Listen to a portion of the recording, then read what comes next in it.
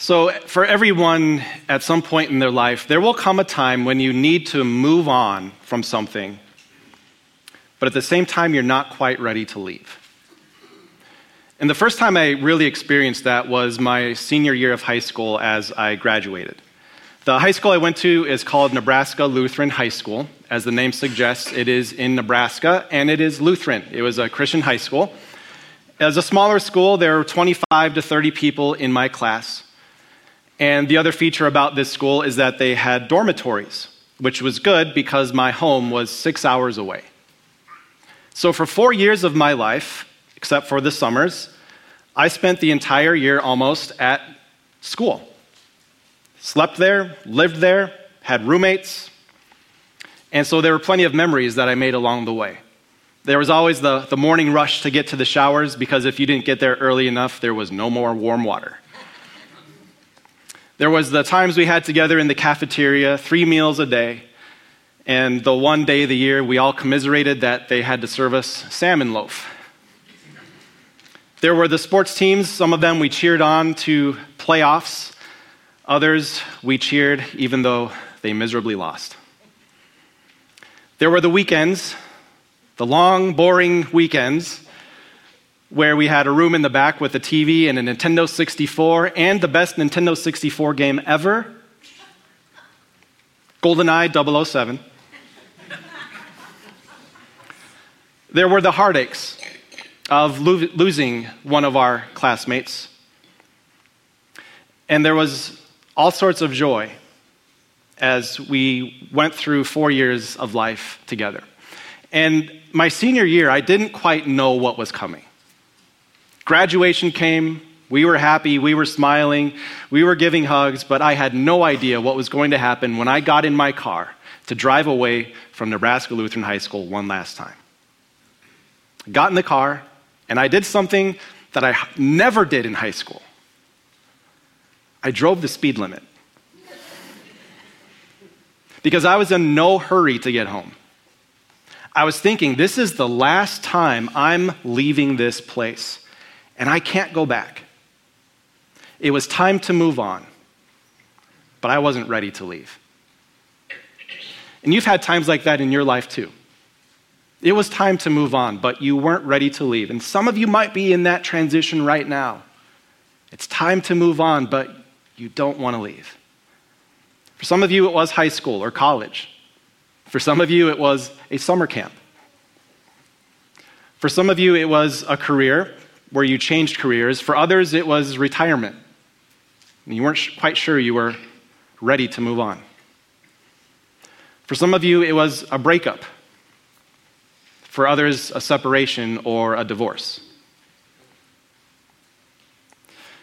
The circumstances of life made it so that you had to move on, but maybe you weren't quite ready to leave. And what I want to do for you today is show you from the life of Jacob how he knew exactly what that feels like. When it's time to move on, but you don't want to leave. And by the end of the message, here's what we're going to see. I want to show you 3 things to keep in mind when it's time to move on, and you have to move on, but you're just not ready to leave. And as we continue our series on Jacob and see how this was true for him and what we can take away from it, just for those of you who might be tuning in for the first time, the account of Jacob is one where there is no hero. Jacob was deeply flawed. He was a deceiver and a manipulator, and we can't say much better for his family. His dad Isaac, his mom Rebecca, his twin brother Esau, they each had their own dysfunctions, and the way they played off each other just led to a whole lot of bad things happening. And what we saw last week, or in part 2 of this series on Jacob, is that Jacob deceived his twin brother Esau. Jacob got the birthright from him, which we talked about in week 1. And in week 2, we saw how he pulled it off by deceiving his father Isaac and getting this blessing from his father instead of Esau getting it. And all you need to know at this point is that Esau is angry. When he hears that his twin brother got something that should have been his, Esau came to one conclusion to make things right. And it's kind of eerie. He basically said, my dad, Isaac, he's not long for this world. We're going to be mourning him soon. And once that happens, my brother's going to be in the grave too. Esau planned to murder his brother Jacob. And when their mother, Rebekah, heard about this, she brought Jacob to her, and here's what she said. She said, your brother Esau is planning to avenge himself by killing you. Flee at once to my brother Laban in Haran, way up to the north. Stay with him for a while until your brother's fury subsides. And then she says this heartbreaking thing that no mother ever wants to say. Why should I lose both of you in one day? Because if he murders you, he's out of here. But if you leave, at least I still have one and maybe two. So to put this together, Jacob, because of his actions, has created the circumstances where he must move on. He has to leave. But he's not quite ready to go. And so what continues is, as we get into Genesis chapter 28, it tells us what happens as he takes those steps away from home, not knowing if or when he will ever get to go back. And here's what happened. Jacob left Beersheba and set out for Haran. And when he reached a certain place, and when you read this, just know that the author is playing with you. Moses, he's playing with you.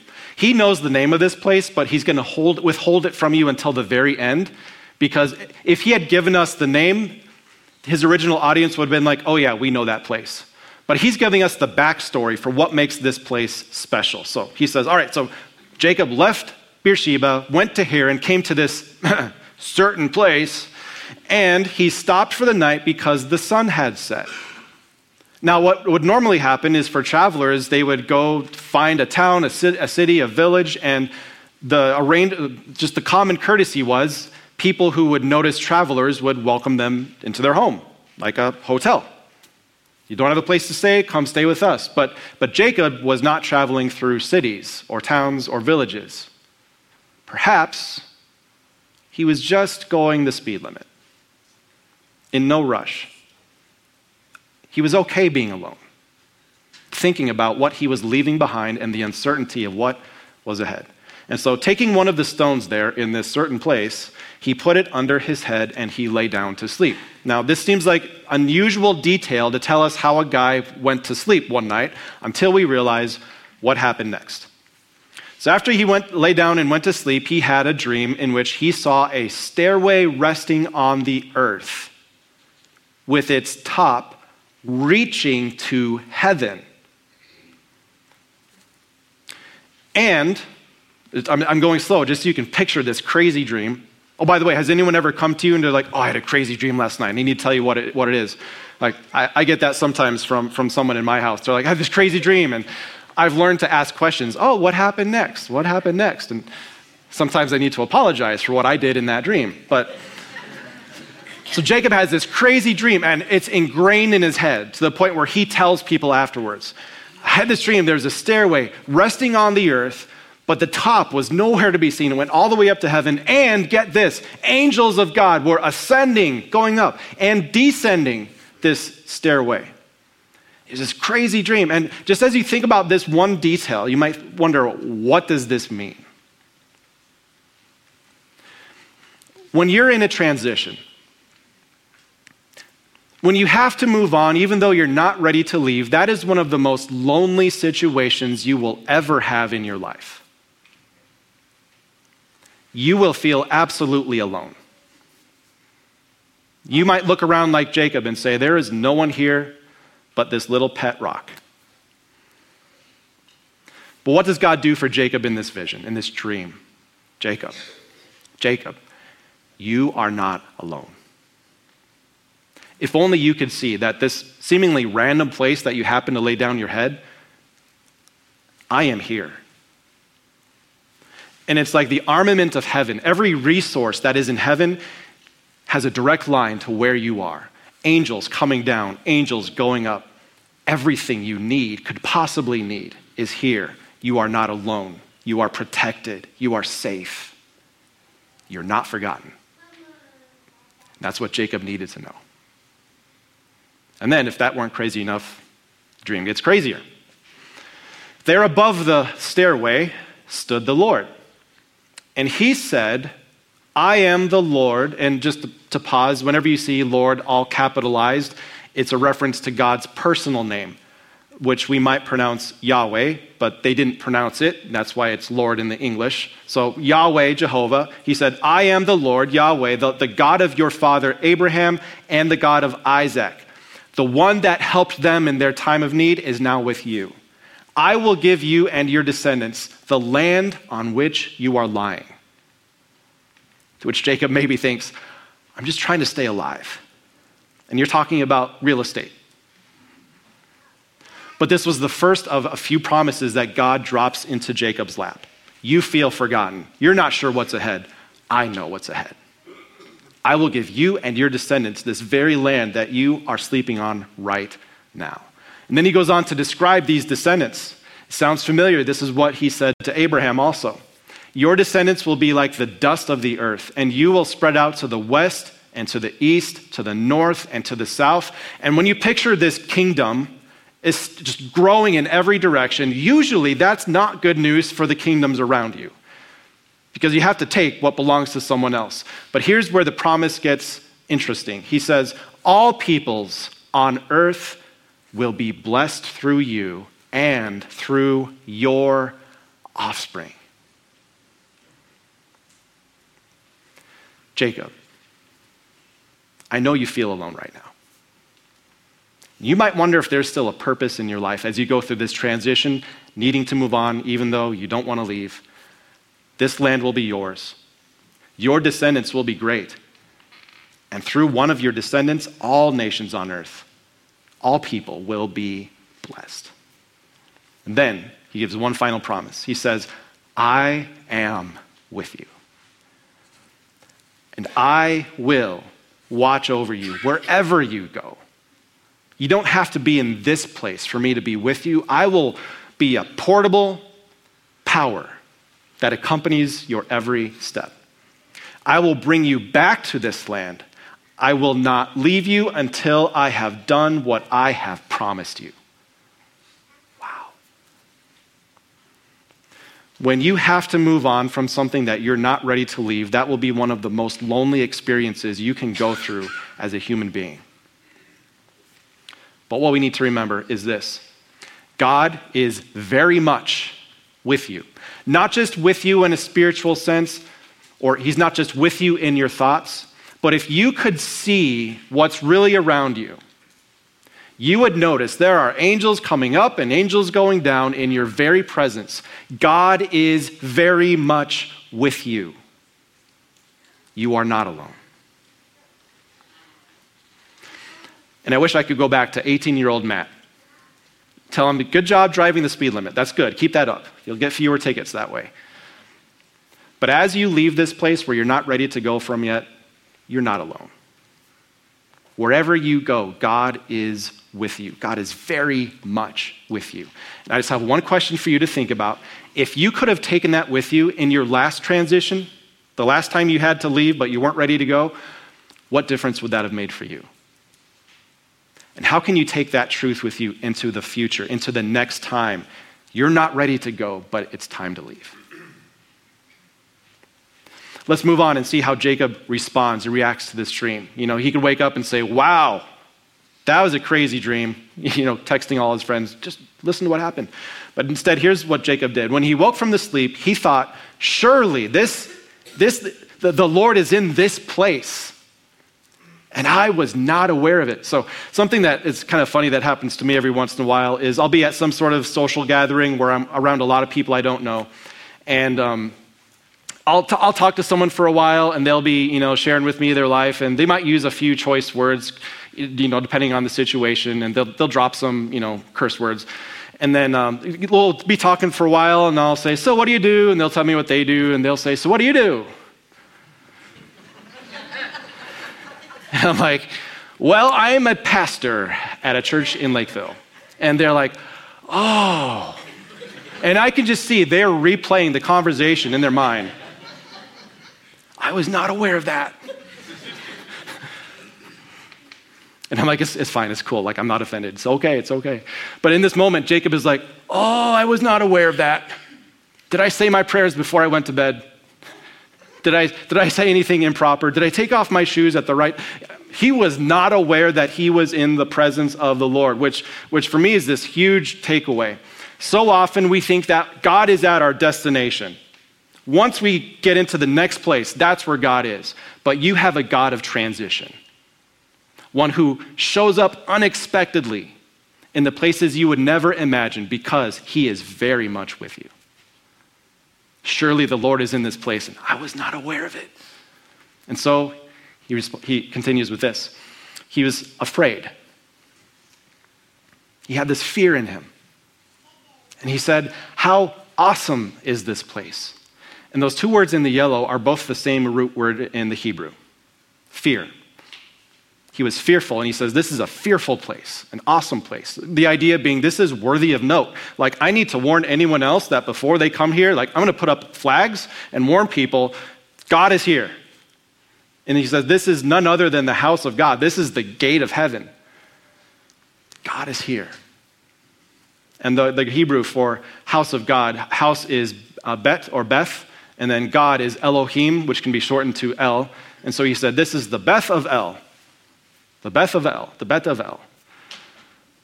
Bethel. Now the audience is like, oh, we see what you did with this certain place. So that's the story behind this place of Bethel. This is the house of God, the place where God is. And so he must go back to sleep, or he's maybe restless until dawn, but what we know is that the next morning, he got up, he took the stone he had placed under his head, and he set it up as a pillar and poured oil on top of it, which was a symbolic way of saying something special happened here, and we need to make note of it. We need to remember it. So he called that place Bethel, house of God, even though the city used to be called Luz, which means departure. I'm not sure if there's any significance behind that name, departure, but that's what Luz means. So he changed the name because of what God had done in his transition, his time of transition. And the one thing I wanted to pull from this section is that Jacob was very much afraid. There was fear in his heart. And that's the reaction you get anytime you see someone confronted with God or an angel throughout the scriptures. There is fear. The shepherds were sore afraid when they saw the angels on the day of Jesus' birth. There's fear in the presence of God. And one thing to note is that when Jacob recognized this is where God is, he had that reaction. He was afraid. In the same way that you and I should be afraid in the presence of God. Now, we don't usually talk about that. Usually we talk about how God is loving and forgiving. He's full of grace, and that is all true. And there's another side to it. While we are comfortable in the presence of our Father, we should also be full of fear. Not in the sense that we're not sure what he's going to do, but in the sense of awe or respect. And just to help give some traction to that, think of some things that you are afraid of. Some of them might make sense, like you're afraid of spiders. Those things can kill you. We just saw a movie this last week with our kids where one of the characters is just deathly afraid of sunlight. So he's locked up in a room all day drinking sunblock, which you probably shouldn't do. But whatever you're afraid of has a big impact on your life. In fact, I'll put it this way. You actually arrange your life around your fears. The way you spend your money, the way you travel, the way you plan for the future. You've got certain fears, and you arrange your life around those. And that's not a bad thing. You should have a healthy amount of fear for what might come so that you can arrange your life around what might happen. But as you think about that concept, isn't it true that above all else, we should fear God? We should arrange our lives around him first and foremost. Not in the sense that we're afraid of what he might do, but we have this awareness of his presence wherever we go. So number 2, fear God above all things. When you're in a time of transition, there's going to be so many things you're afraid of. Uncertainty about the future, not sure if you'll get to ever see again the people from your past, all sorts of fears that might come up. Above all, would you fear God? Arrange your life around him. Have an awareness that he is with you. And then finally for Jacob, he puts all this together and he comes up with a vow as he thinks about this promise. We'll finish up. He says, Jacob made a vow saying, if God will be with me. And in English, this sounds like a conditional statement. In the Hebrew, it could go either way, where it could say, since God will be with me. So just don't put too much weight on the word if. That's kind of all I'm saying. He says, if God will be with me and will watch over me on this journey I am taking, and will give me food to eat and clothes to wear so that I return safely to my father's household. In other words, if God does what he has promised, then this will happen. The Lord will be my God. If he does this one thing for me, even if he does nothing else for my entire life, I'm okay with that. If he does what he has promised, he's my Lord. He's my God. And this stone that I have set up as a pillar will be God's house. I will come back to this place and truly make it a house of God. And all that you give me, Lord, I will give you back a tenth. He's pre-planning his celebration of praise. When God does what he has promised, here's what I will do. Not as a way to bargain or negotiate, but he's calling his shot. When God does as he's promised, here's how I will celebrate. Now, as you think about the faith that Jacob had in this moment, you might think, wow, that's a really amazing, strong faith. There were no doubts. And we often equate faith and doubt as opposites. Like doubt is the opposite of faith, but it's actually not that way. In your times of transition where you need to move on, but you don't want to leave, your faith is going to get tested. Will you hold on to these promises of God? Will you predetermine your celebration at the end of it? Or will you have doubts? Doubt is not the opposite of faith. The opposite of faith is actually certainty. You don't need faith if you're certain how things will go. You don't need faith if you can see what it is you're having faith in. Faith by nature is all about uncertainty, and uncertainty yields doubt. So as you think about this transition that you might be in, having to leave when you're not ready to go, remember your faith. Not about having certainty about what lies ahead. Not about being free from doubt. But faith simply holds on to what God has promised and says, God, if you do as you have promised, I need nothing else from you. I'm not going to demand any more than what you have already promised to me. And if you do that, we are good. So the specific application for this is to say, pick specific promises of God and make them portable so that they can go with you as you leave when it's time to move on. And portable simply means maybe they're on the home screen of your phone, maybe they're on your bathroom mirror, but they are in a place where you can remember these promises of God. And if you're wondering, where do I find these promises of God? Do a Google search for this thing called God's Yellow Pages. Now, if you're young, you might not know what yellow pages are. That's okay. Just Google it anyway. You'll come up with a list of situations like anxiety, stress, temptation, worry, indulgence, these things that might be afflicting you during your time of transition, and you can find those passages and say, I will take this promise with me. And God, if you do nothing else, I'm okay with that. And ultimately, the biggest thing that we can hold on to is so incredible. God has promised to take away your sin, and he did it. And during your time when you're not sure how things are going to go, you're going to want to add to what God has promised. God, I want this too. God, I want certainty for my future. God, I want this job. God, I want that boyfriend or that girlfriend.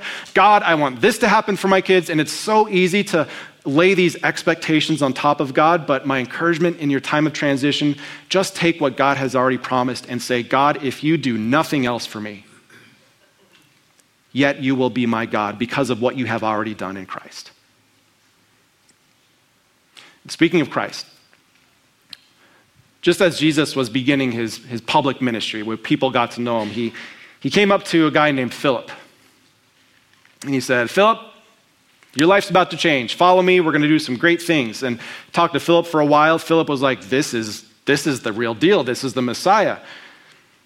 And so Philip went and found Nathanael.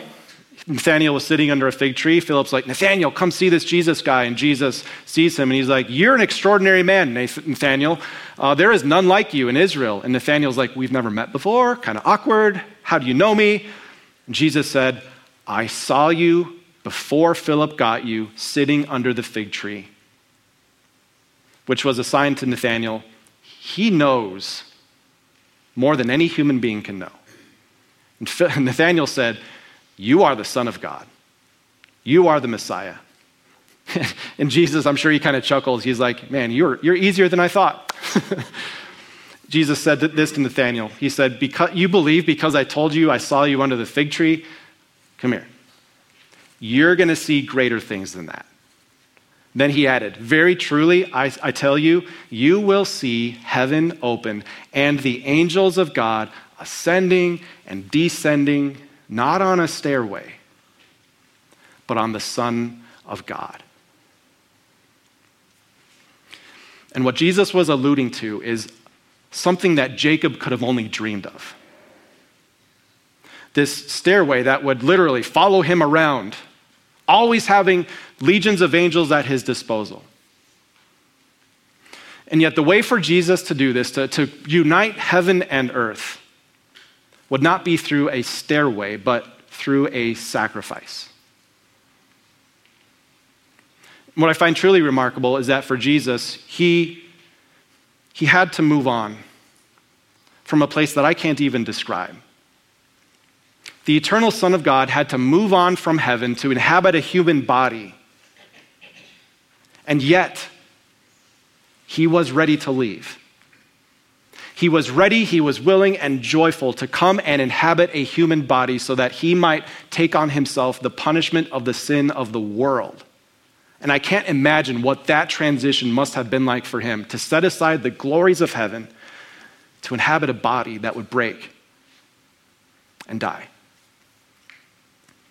And yet he left, he moved on, he came here so that he could give to you something Jacob could only dream of. Heaven at your disposal. One quick thing, a pastor friend of mine, Darren, he's in Texas. We were talking once about how to prioritize family and how to basically organize your life so that you're faithful at work and faithful at home. And he came up with this really great saying.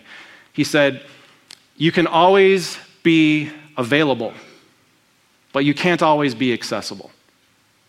So as a father, as a husband, I can always be available. I'm always a text message away, but I can't always be accessible. There's going to be times where I'm in meetings, where I'm doing something. So I can always be available, but I can't always be accessible. And the amazing thing is, Jesus made both things true of heaven. The power and the peace of heaven are always available and always accessible. And as you think about the amazing miracle that is, what would that change about your life right now? Number 4, through Jesus, heaven is always available and always accessible. It is one breath away, one prayer away. Not because you've done something to reach heaven, but because Jesus brought heaven to you. So what I know is that someday we will all move on from here. We will be called from this life to the next. What if, when that day comes, heaven will not be some amazing surprise that you had no idea what it was like? But what if throughout your life you have been gaining access to heaven itself, to the power and peace that can only come from heaven? What if you experience that by bringing this amazing good news of forgiveness into each and every transition, so that you know that even though you might not have a certainty for what's ahead, you have faith in the promises that God absolutely will keep. What if heaven were now? And the amazing thing is that because of Jesus, it is. Heaven is always available, and heaven is always accessible. So as you think about the times where it's time to move on, but you're not quite ready to leave, would you remember that God is very much with you? Very much with you. And would you remember that you can take his promises with you wherever you may go, because heaven is always available and accessible in him.